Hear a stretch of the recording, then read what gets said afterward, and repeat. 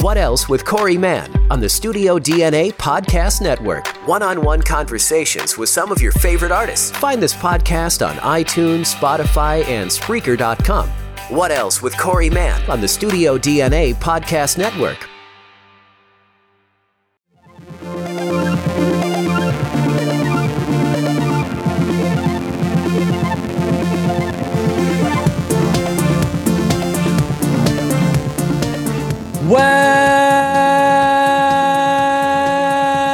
Welcome back, Ghostbusters out there in the world. Thanks for joining us on another episode of Quality Check Podcast. I'm one of your hosts, Daniel Posey, and joining me across the internet with his proton pack fired up, Drew Douglas. Yeah, I got my trap ready, got my proton pack on. I'm ready to go. Woo.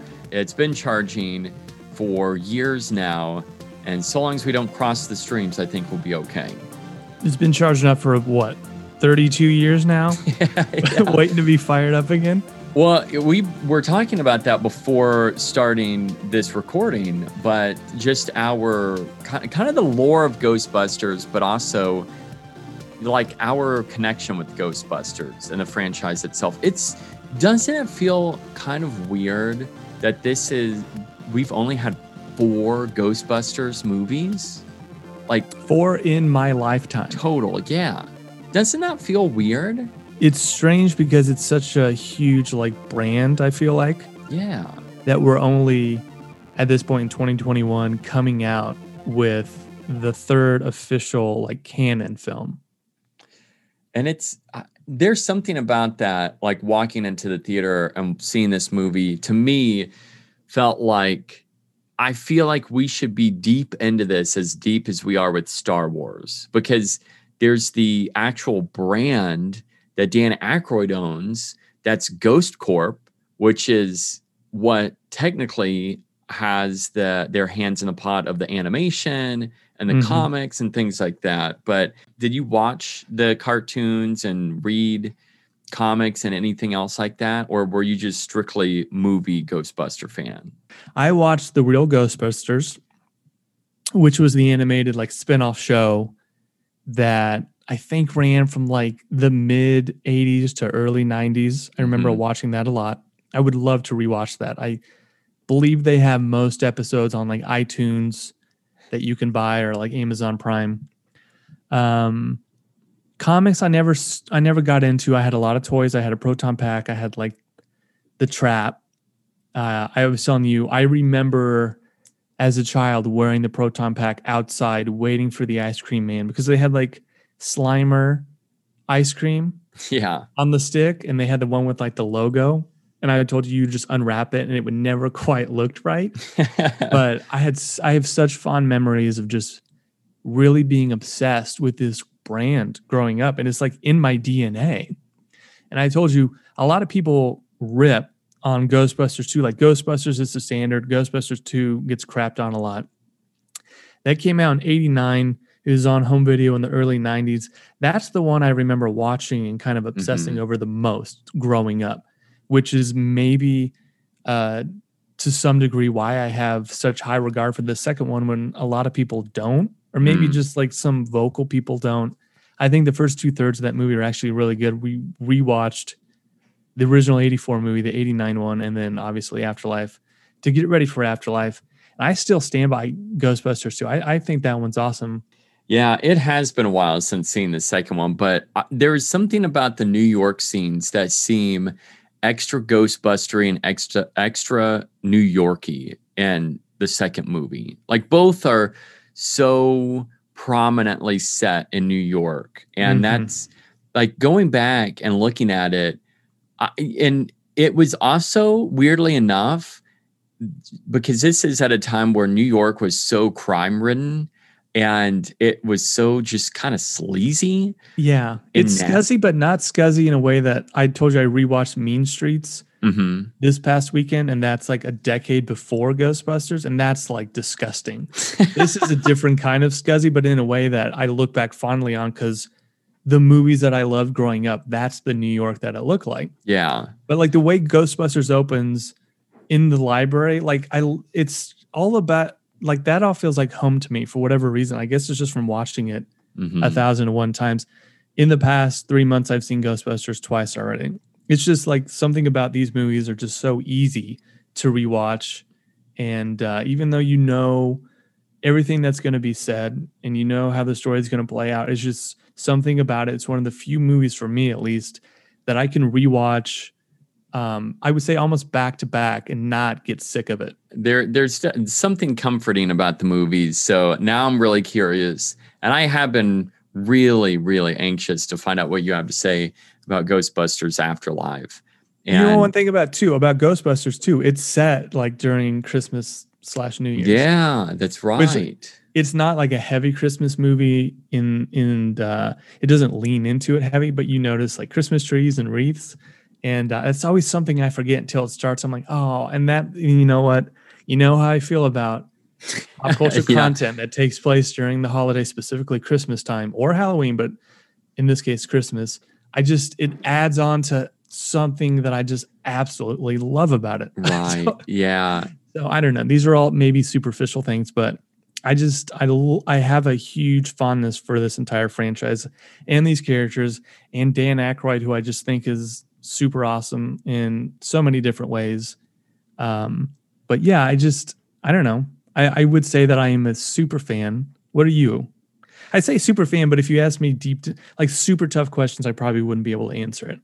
Well, that's funny because through that, I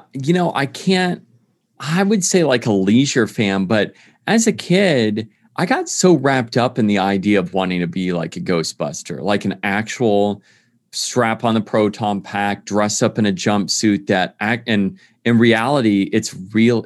Though they just look bland. They're just janitor jumpsuits, but at the same time, as a kid, I wanted to look like that. I wanted to go out and bust the ghost alongside this group, this quartet. And I just love the idea of, how strong of, it really speaks volumes for how strong of a story Aykroyd had. And just the fact that we're still like so obsessed with this in a ways. But I would say a leisure fan because I liked it. And it's weird because in the beginning, like you, I watched the second movie a lot, but it's been years since seeing it. And I can't even remember the last time I watched the second one. I have seen the first one more, but over time, I'm not going to say interest has waned. It's just that I guess I've shelved it. I've put it like in a stack of nostalgia where every once in a while I'll go back to and I'll reach and grab that and then I'll enjoy it. But I don't necessarily cling to that like I know some have with being like it's their franchise. I do see it fondly. I don't have anything negative to say about it by any means. But as a kid, I did get wrapped up and running around. It was never like Stranger Things, like going out on bikes and dressing up and as a Ghostbuster. But weirdly enough, I was also in my neighborhood, kind of like the kid that was like the Ghostbuster of the group, the one that was always wanting to do that kind of thing. Everyone else was like, I'm not going to say into playing sports, like they weren't against dressing up as Ghostbusters or something like that. But I was a kid who would come out of the house looking like that, like a Ghostbuster. And then everyone else would come out like looking like a normal kid.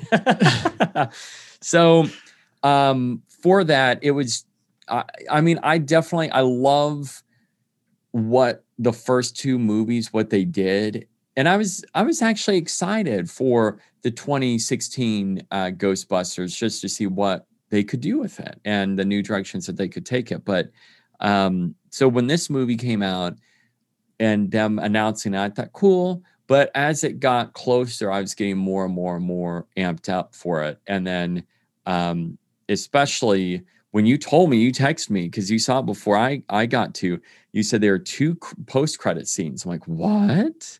I know we're expanding this universe into like the Marvel Cinematic Universe at this point. But at that point, it got me excited. and no joke, I told Jesse, our friend and listener, that today I went online and I saw the post-credit scene, the final post-credit scene. And then not only that, but also a spoiler for the end of the movie. And that was like an hour, 2 hours after seeing it. So had I not watched it, and I texted you, I said, I'm worried about it getting spoiled for the post-credits. And then like later that night, it was like freaking Google just listened to my voice and pulled it up because it literally said spoilers. But the image, the still gives it away. We're at a point in time where if you have to use the internet whatsoever, you have to go see a movie on a Thursday night if you do not want anything spoiled, because it's unavoidable, whether it's a headline or I've seen so many things like what you just said where it doesn't spoil it in the headline, but it's like, see who died. And then it's an image of a person that's like, okay, that person's probably clearly the one who died. You see like a major character snapping his fingers and you're like, oh, great. That's fantastic. We know that it's not Thanos, but we know it's this other character we've spent years with. I'm really anxious to hear what you have to say about Ghostbusters Afterlife. So let's go ahead and dive into that now. And we'll start off with stats. Should we sound the spoiler alarm, by the way, like right now? Because even in the cast list, it's probably a massive spoiler for some people. So if you're listening to us talk about this, then like you've probably already seen it. Okay. I'm glad you brought that up because I do also, I do have a non-spoiler and a spoiler version as well. So let's go ahead and do that. So hit those alarms. It's spoiler time. First and foremost, Ghostbusters Afterlife was released in theaters on November 18th with a budget of $75 million. Opening weekend, it made $44 million, more than half of that back. It's going to be interesting to see. I think this has long legs because we're going in Thanksgiving. Families, this is 100% a family movie. This is written and directed by Jason Reitman, who in close guidance with his father, Ivan, who directed the OG Ghostbusters. You can see so many photos and behind the scenes video of them working together. And Jason even said that his dad worked alongside him in so many of the shots where he was literally looking over his shoulder, and pretty much throughout the entire film. But I believe and I'm being serious. He mentioned there were some heated arguments about how to handle certain things, but ultimately it is his film. So he gets final say, but he was open. Yeah, it does get a little testy. That's fun because it truly is a family affair where they ended up working on this together on a family movie. And I really think that bleeds through in the DNA big time. And then the other writer is Gil Keenan, who worked with Jason on the script. So of the cast, we've got Carrie Coon playing Callie, Paul Rudd playing the one and only Gary Gruberson, Mr. Gary Gruberson. Gary! And Gigi coming in. Finn Wolfhard playing Trevor, and then McKenna Grace playing Phoebe. We also have, this is where the spoilers come in, massive spoilers, because we've got OG characters, Bill Murray, Dan Aykroyd, Ernie Hudson, and it's a ghostly version of Harold Ramis. So we get the OG Ghostbusters back in action, standing side by side, and boy, oh boy, was that a treat. Don't forget, we got Sigourney Weaver, Annie Potts. That's right. No, I could have sworn Rick Moranis was in this movie. Like had said he was in it. Rick Moranis. That was a huge bummer. I was thinking for sure he was going to be in it too, but yeah, I was really looking forward to some Rick, just even a little bit, but no just dice. A little bit. The Sigourney one was funny because she's not in the movie, and then you get to the end credits and it says Sigourney Weaver, and I look at my wife and I go, "Where the heck was Sigourney Weaver?" And then she just shows up on the screen. I was like, "Okay, there we go." Yeah, that I thought the same thing because and you see Sigourney Weaver. I'm like, what? And then it flashes to her. I'm like, oh, that's cool. It was a good little twist. Yeah, that was cool. And that the chemistry between her and Bill Murray is just still awesome. I love it. I'd watch a movie just of them too. Just flip. All they have to do, it's Sigourney Weaver, and she's testing Bill Murray on what objects can he guess are written down on the cards. That's it. It's the only movie that we need next. So Rotten Tomatoes, we will get into our final grade at the end of this recording, but real quick, Rotten Tomatoes, critics 62%, audience 96%. We don't have to give away our final grade, but Drew, where do you land? Are you closer with how the critics are feeling or closer to how the audience is feeling? I got to be honest with you. I'm completely surprised that this score has gone down so much for critics. Mm-hmm. So I guess what I'm saying is I am on the side of the audiences. I really like this movie. I agree. I'm on the same side with you. When I saw that score, the original score, because it was like 77% or something like that, and that was coming after CinemaCon, and after hearing that initial response and seeing that it was 77 by critics, I'm like, what? That's weird. And then like, but then again, CinemaCon that's for movie theater owners, but not critics. And so then as it keeps dropping, I'm like, that's weird. I wonder why. Had to have had like fans there though, because I remember specifically it screened and I kept reading over and over, like people were walking out, like fans were walking out and they had cried. Very emotional movie, they said. So I was like, oh wow, I wonder what happens. Yeah. So people who love the franchise had to have been there. Yeah, very true. And that's where, like, after hearing that, I thought, why is it, like, what's going on here? And so I totally agree. I'm confused, actually, by why critics are hating on this. And I'm in the audience camp 100% of the way. This is a very fun movie.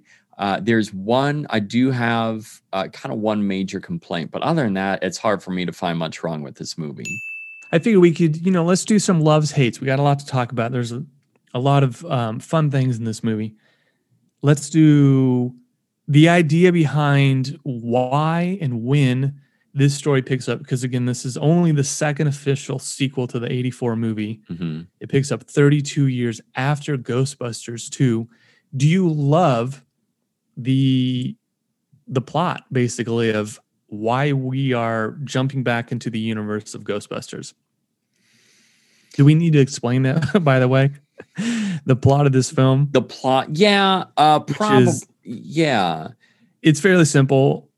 According to the old trusty Wikipedia, I'll just look real quick. A single mother and her two kids moved to a small town in Oklahoma where they discovered their connection to the original Ghostbusters and their grandfather's secret legacy. Grandfather being the awesome Egon Spengler, played by Harold Ramis in the first two movies. So that's what gets this story moving. Did you like it? This is interesting because yes, but yeah, I'll say yes. I did like it. I loved it. If I had to choose between loves, hates, I'll say yes. I loved it. What's your hesitation? I feel like you got some hesitation. My hesitation is just the fact of it's interesting that we have not seen these characters in so long, and yet there's like this big falling out, which I get. Mm-hmm. I mean, I get, but at the same time, there's, I don't know. I guess then again, it's almost like you don't want to see friends, especially like what you consider to be like these lifelong friends, and then they split up, and it's like, what was it? Dan Aykroyd in this, one of his final words to McKenna Grace on the phone is to Phoebe is he can rot in hell or something like that. Well, he picks up the phone. She asks about Egon Spengler, and he says he can rot in hell, and then calls him an a-hole. I have the same reservations, which at one point Phoebe ends up in jail, calls Ray. That's her one phone call. He's running his occult bookstore in New York City that we're introduced to in Ghostbusters 2. And then he proceeds, without even questioning, like, who is this person calling me? He spends 5 minutes just like info dumping the whole history, like the last 10 plus years of the Ghostbusters, which I think it's interesting that this movie completely changed the settings. But in order for that to happen, the Ghostbusters apparently have had a falling out, especially between Ray and Egon. Because Egon is tracking some world-ending event involving Ghost that he believes is on the horizon. I guess my thing is like, so Ray, he has a fight with Ray. Egon splits in the middle of the night with Ghostbusters equipment, and then they just never speak. They haven't spoken in 10 years. Mm-hmm. Ray is questioning whether Egon is right. I feel like I need to watch this scene again because what doesn't track with me is these characters have known each other. They knew each other prior to the 1984 movie. They were already friends working together. This place takes place in 2021. It's literally 3 decades after the fact. I just feel like if my close friend that I knew for a long time had serious thoughts about what could be happening, especially with ghosts, like this is an actual thing that has happened numerous times, I would take him seriously. And it's weird to me that Ray, like they had a falling out over this event that was on the horizon. I don't understand why that happened. It doesn't track with the history of these characters. I feel like it would have made more sense if maybe they're like, I just want to give this up. I don't want to ghost bust anymore.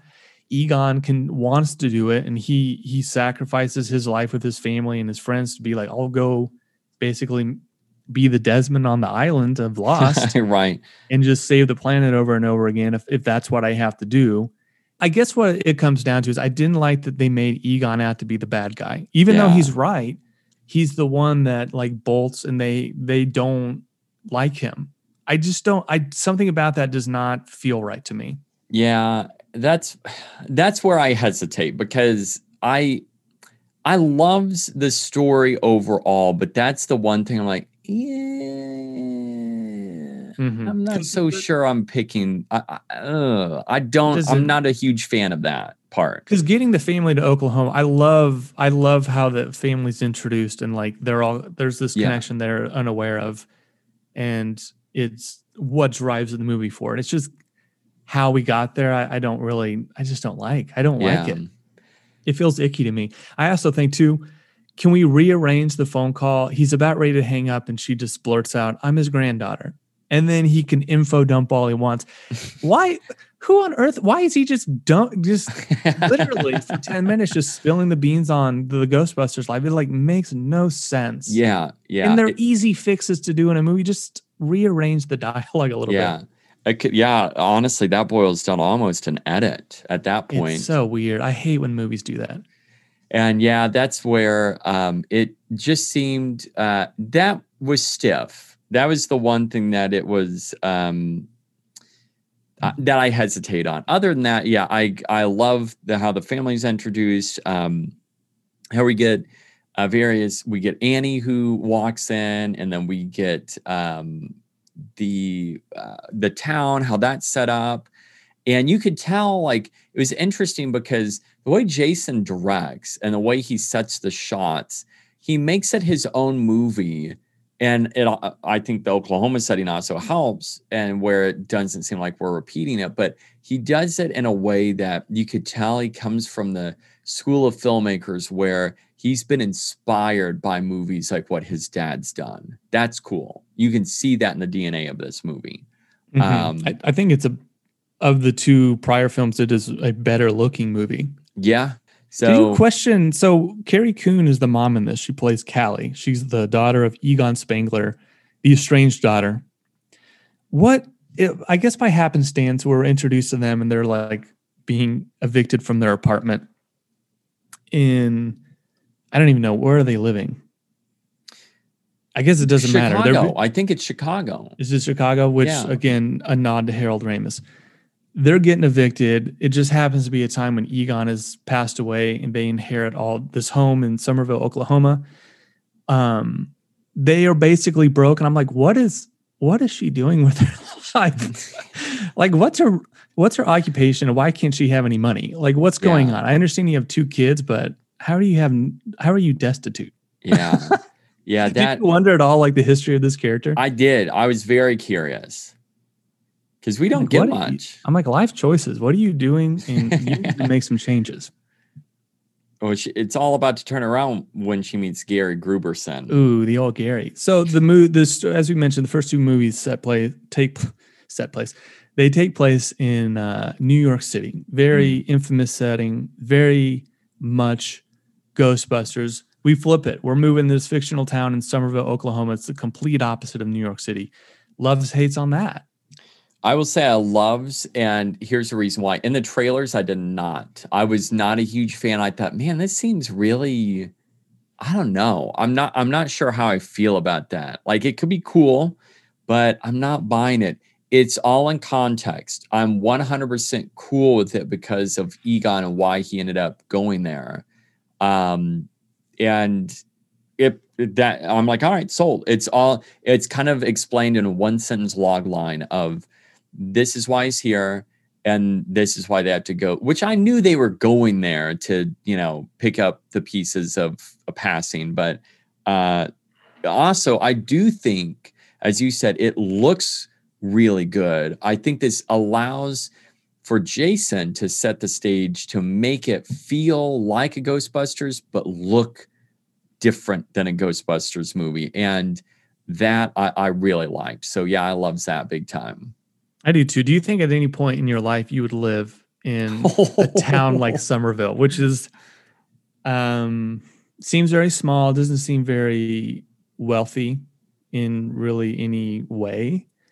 There is, we talked about this before, where we see ourselves living down the line. And I was, at some point, I want to do an ocean next. We're in the mountains now. I want to do the ocean at some point, but I wouldn't mind living in a very small town like this. What about you, Somerville? I don't know about Somerville necessarily, but there is kind of there's like a dumpy like beauty to it for some reason. That's because there is a lot of scenes where they're like up in the little mountain area, and I'm like, oh wow, that's very pretty. And I know they shot this in like Canada, so it's not really Oklahoma, but if that's what Oklahoma looks like, which you lived in Tulsa, does it look anything like this? That's the thing. Like in Oklahoma, and of spending time there, living there for a little while, that they do have gorgeous sunsets because of the plains. And I think because of that, it's amazing and sunrises, but sunsets are amazing, are just the best.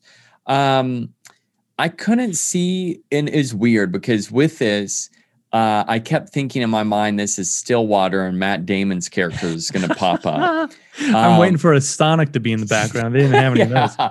And instead they've got Spinners, or later it becomes Sinners. But I wouldn't, but there is like a quality to it. I'm like, all right, that's cool. Like I could see where it could attract someone. I will say, and this is a sequel we saw in Quiet Place 2, Part 2, but in the beginning of that, where they live, I could see myself, and you mentioned that before, like you could see yourself and Lexi living somewhere that's kind of like an East Coast type small town, something like that. I'm thinking upstate New York. Yeah. That's what I envision.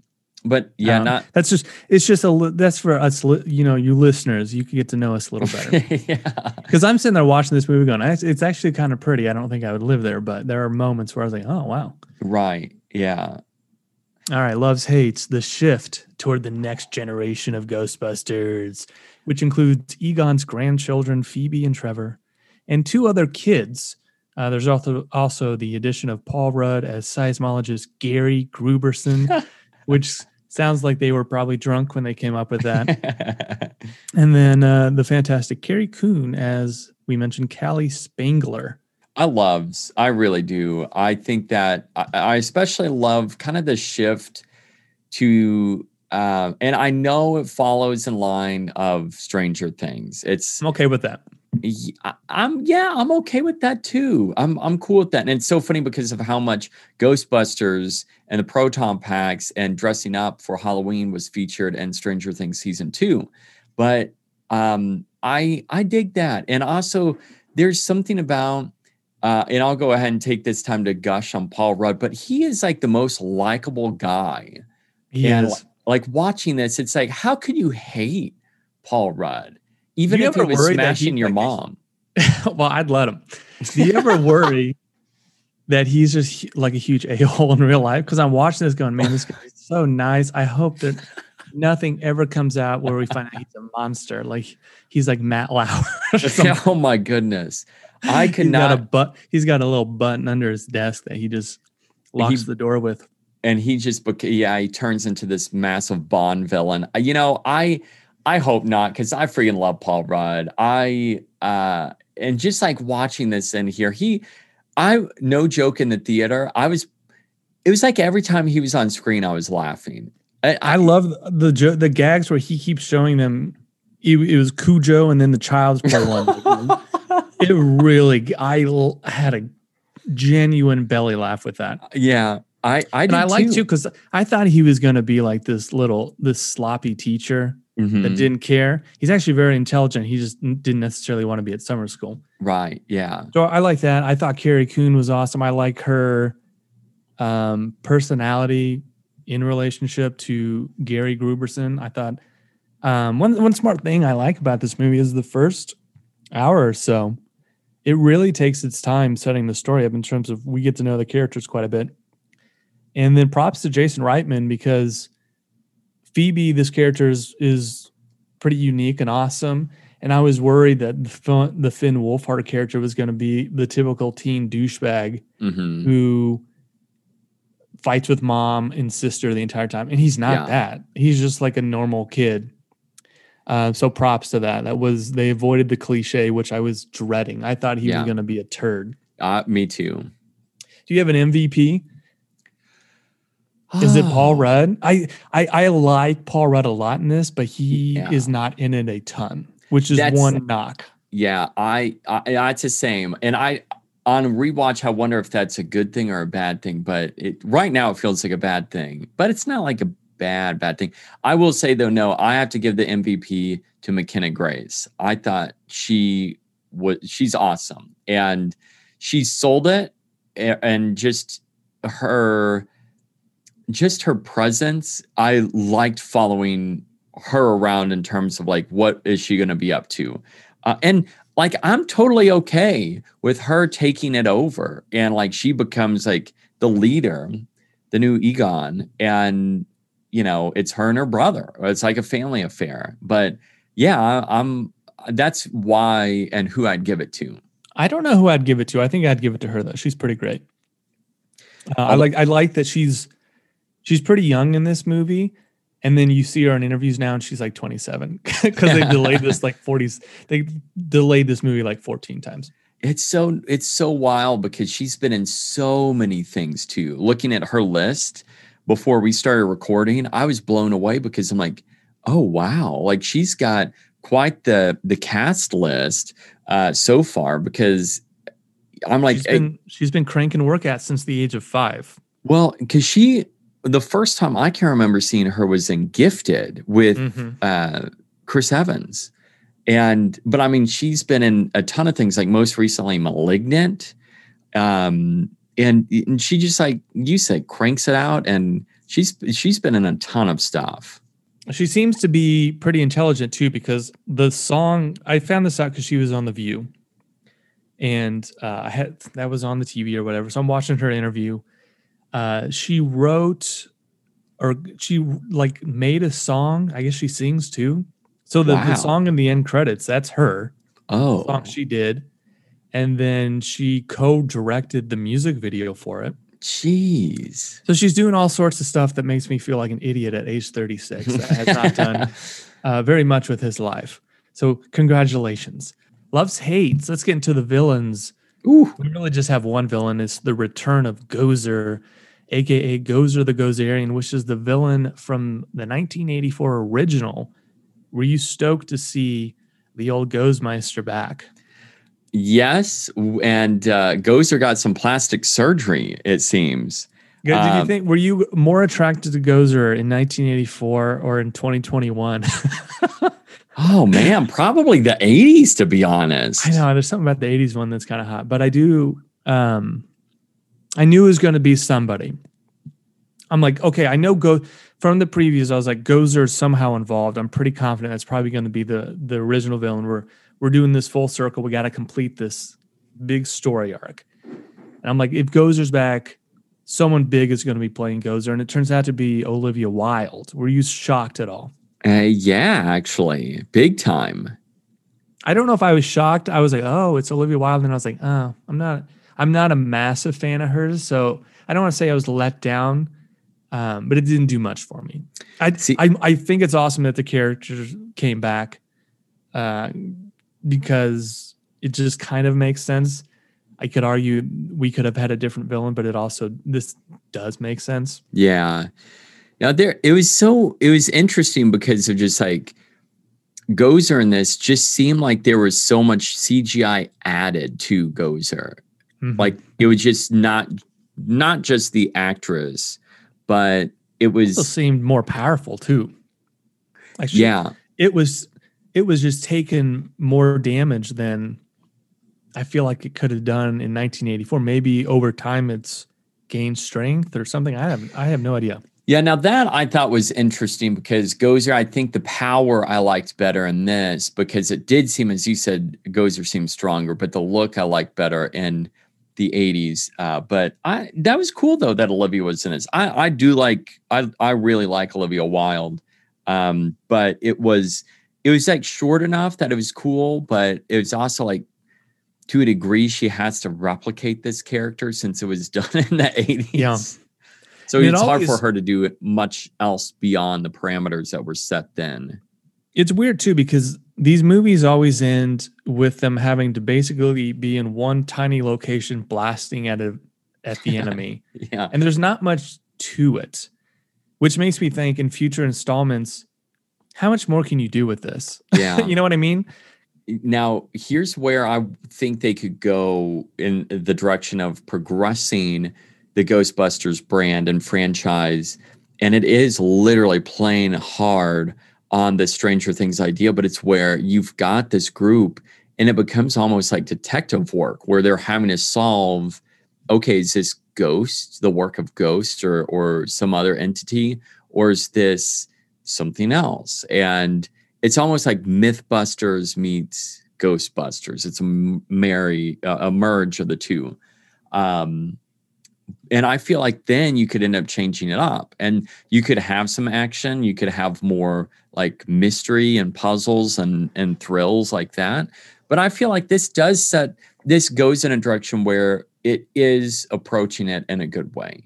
Because a lot of it is like Phoebe trying to determine a lot of the solving the puzzles of her dead grandfather and like, well, how to do this and how to do that. So, but does she solve it without him literally giving her all the answers? Because that's what it is. Yeah, and you're right, and that's a problem. I do think. However, did you like that, by the way? Actually, I did. Something weird about that made me feel like I was watching a movie from the 80s. It felt very E.T., like Steven Spielberg type.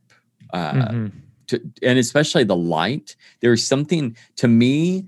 I actually got goosebumps during the light scenes where the light was like shining, and it felt not like a ripoff of certain movies from the 80s, but that hit me in the feels whenever that happened. I'm like, oh, I really like that touch.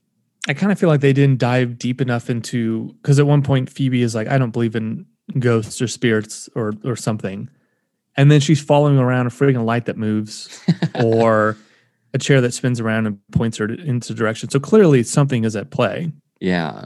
So I feel like we could have gotten into, there wasn't like a realization in really many of these characters that they were dealing with Egon, which is, or something. I feel like they had to have known who was helping them out. Loves Hates. And this one was sadly freaking spoiling a trailer for me. It's bringing back OG characters Bill Murray, Dan Aykroyd, and Ernie Hudson for, I guess, a slightly bigger glorified cameo. So that was given away in the trailer? Yeah. So like a week and a half ago, I tell you, I'm like, I want to watch this preview, but I feel like it's going to give away a massive spoiler. I watch it. It literally shows the characters, the three guys holding their guns, and then you hear Bill Murray say, "Did you miss us?"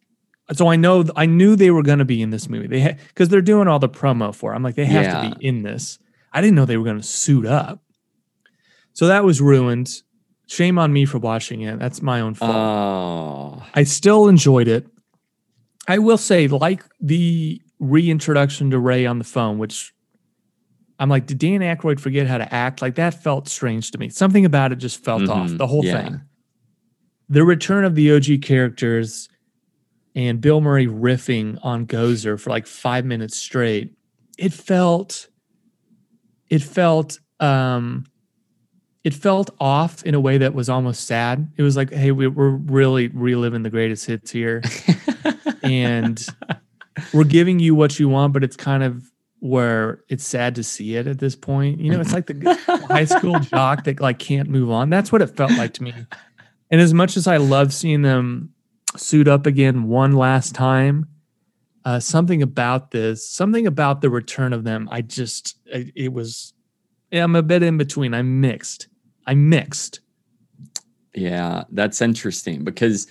Did you feel sad in any way, or am I just being an a-hole? I did. No, I did in a way. It's like, oh, that's honestly, I had the feeling like, oh, that's awesome. That's really cool. And I loved everything. But then when it gets to the point of like you said, Murray just riffing on Gozer, I'm like, this seems very it's forced. I guess I'm okay with it because if it is a bookend, then and it's years later, then I'm like, okay, like that I guess is okay. I guess. And it's not long. They don't spend too much time on it. So I think it is such a fan service moment that if anything, that's why they did it. And I mean, it was okay. I did love them standing all next to each other. That I did not see until the movie. And even whenever we get like Harold the ghost, I didn't expect that. I'll say I was genuinely shocked that we got. I thought we were, because at the beginning of the movie we're getting Harold or we're getting Egon, but it's all in shadows. Yeah. So I was like, that's cool. I didn't expect that. Yeah. And then we get Ghost Egon, and it made me super nervous. I was super happy to see him. I'm like, it actually looks pretty good. Yeah. I was talking to a friend about this. I didn't feel emotional about it though, because I was on edge going, is he going to speak? Because if he speaks, I guarantee you that's going to ruin everything because it's not going to be right. Like it's going to put it over the edge where it doesn't sound right. It doesn't look right. And thank God he doesn't talk. Which almost makes it weird in a way that he's just not speaking.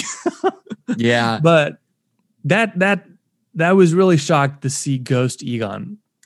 Seeing that and I thought that was really cool. I thought that was really cool how they did that. But him standing there with the four, and it's the four of them total.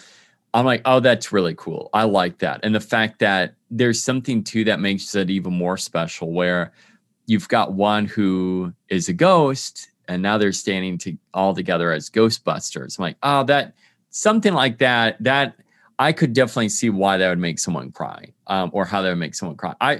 I will say I felt it got the feels, but I didn't feel like I was going to start crying. But I didn't, yeah. But yeah, I'm surprised people are crying, to be honest. I did like all four of them together like that in that way. But the whole Egon story too, and maybe this was the point. And I go back to why is he the bad guy in this? And there's a falling out. Because if you know the history of Bill Murray and Harold Ramis, you know during Groundhog Day, they had a massive falling out and did not speak to each other until Harold Ramis was basically on his deathbed. And that was the time that Bill Murray came and they made amends, and Ramis passed away shortly after. So I wonder if they were channeling some real life things into the movie, which almost feels inappropriate in a way or weird in a way. I don't know if that was the intention. But yeah, that's still strange. I keep thinking about that. It's still strange to me. I did dig it overall. I will say that though. It is. I feel like it is a good send off for Ramis in that character, like, and all these characters, but especially him and what he brought, to this entire franchise, helping write it and everything.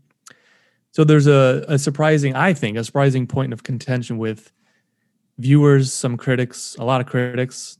It's the movie's fan service. The chief complaint being Hollywood can't stop digging up the past. They can't do anything original. Do you loves or hates all of the nods to the original movies? I guess my argument is this. I don't have an issue with it because aren't you making this movie for me, the person who really likes Ghostbusters, or the millions of other people who love Ghostbusters? Aren't you making that movie for me?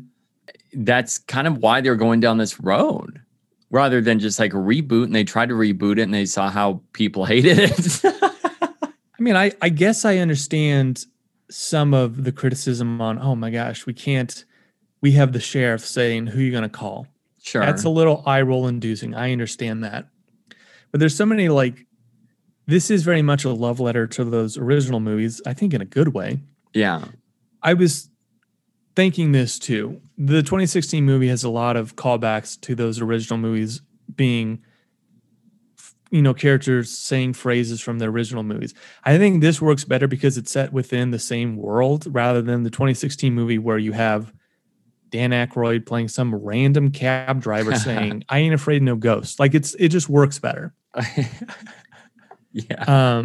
So I don't know. I just I don't really have an issue with Phoebe finding a candy bar in Spangler's like suit because it's a fun callback. I guess is the argument that if you've never seen the originals, can you go into this and come away feeling satisfied? I think so.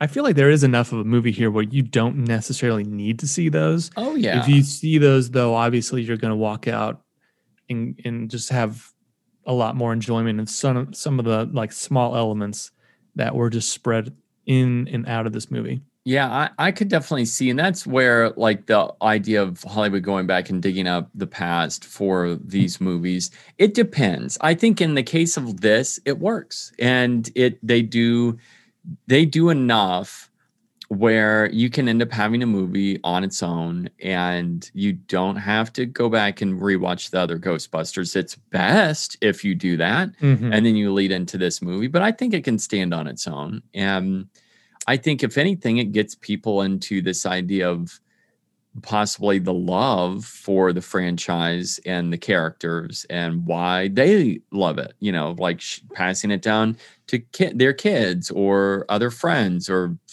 I don't know, someone else to get them interested. So yeah, I don't dislike that at all. So I'll say that I loves the nods to the originals. I mean, I was thinking about this. Look at a movie like Creed, which is something we love. It was very successful. Critics like that movie. That's literally a remake of Rocky down to the final fight and the outcome. So I don't really understand a lot of these complaints because that movie does the same things. Yeah. The movie passes the ghost-busting torch on to several newbies, as we've discussed. Where do you think the franchise goes next, considering how young these characters are, which is a concern of mine? Phoebe is very young. Her brother's very young. How are these the new Ghostbusters? I think, like I said, it turns more into a ghost investigators type because the kids are growing up. They'll start growing up. And I think that they expand beyond Somerville, but I kind of wonder if it becomes like, it sounds dumb, but like a road show or traveling group or something like that. But obviously we'll get into this here in a little bit, but I think it's setting up that there could be, you could say bureaus of Ghostbusters. That would make the most sense. Yeah. I think like New York's not the only one having issues. I can tell you that.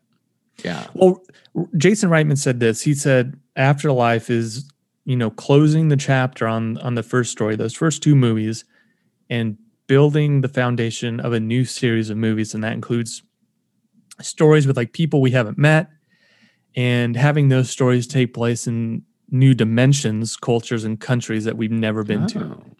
So the idea his idea at least, and this is done well at the box office. Hopefully it continues and we do more of these, is we finally wrapped up the original trilogy. Now we're free to do whatever we want. Mm-hmm. And obviously Ghost can be anywhere, anyone can be involved. So I think this opens the door up to whatever we want.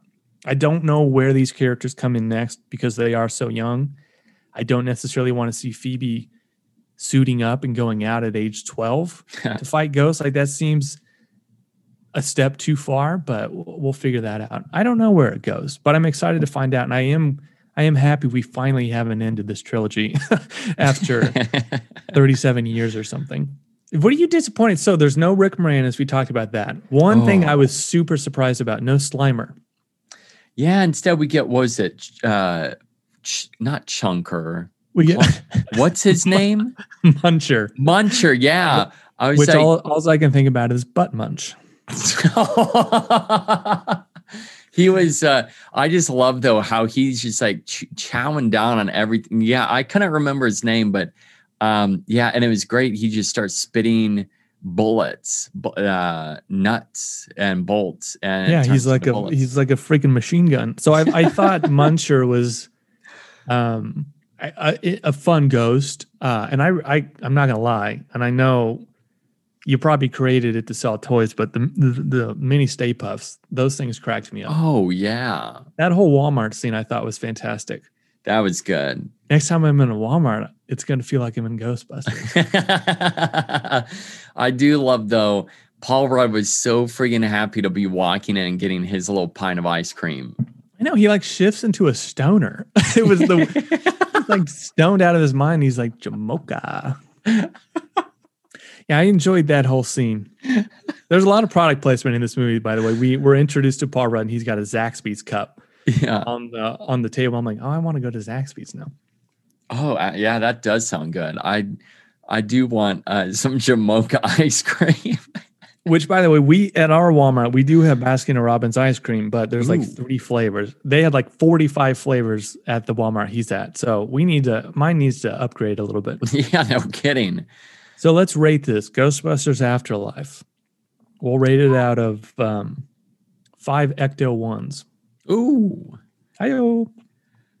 Oh man, I'm gonna have to go with 4. 4 out of 5. I know that seems pretty high, but it's just that's not high at all. Yeah, I know it's fun. Yeah, I had fun. It made me laugh a lot. It made me feel the feels. And the cast is great. So, and I think Jason did a great job directing this.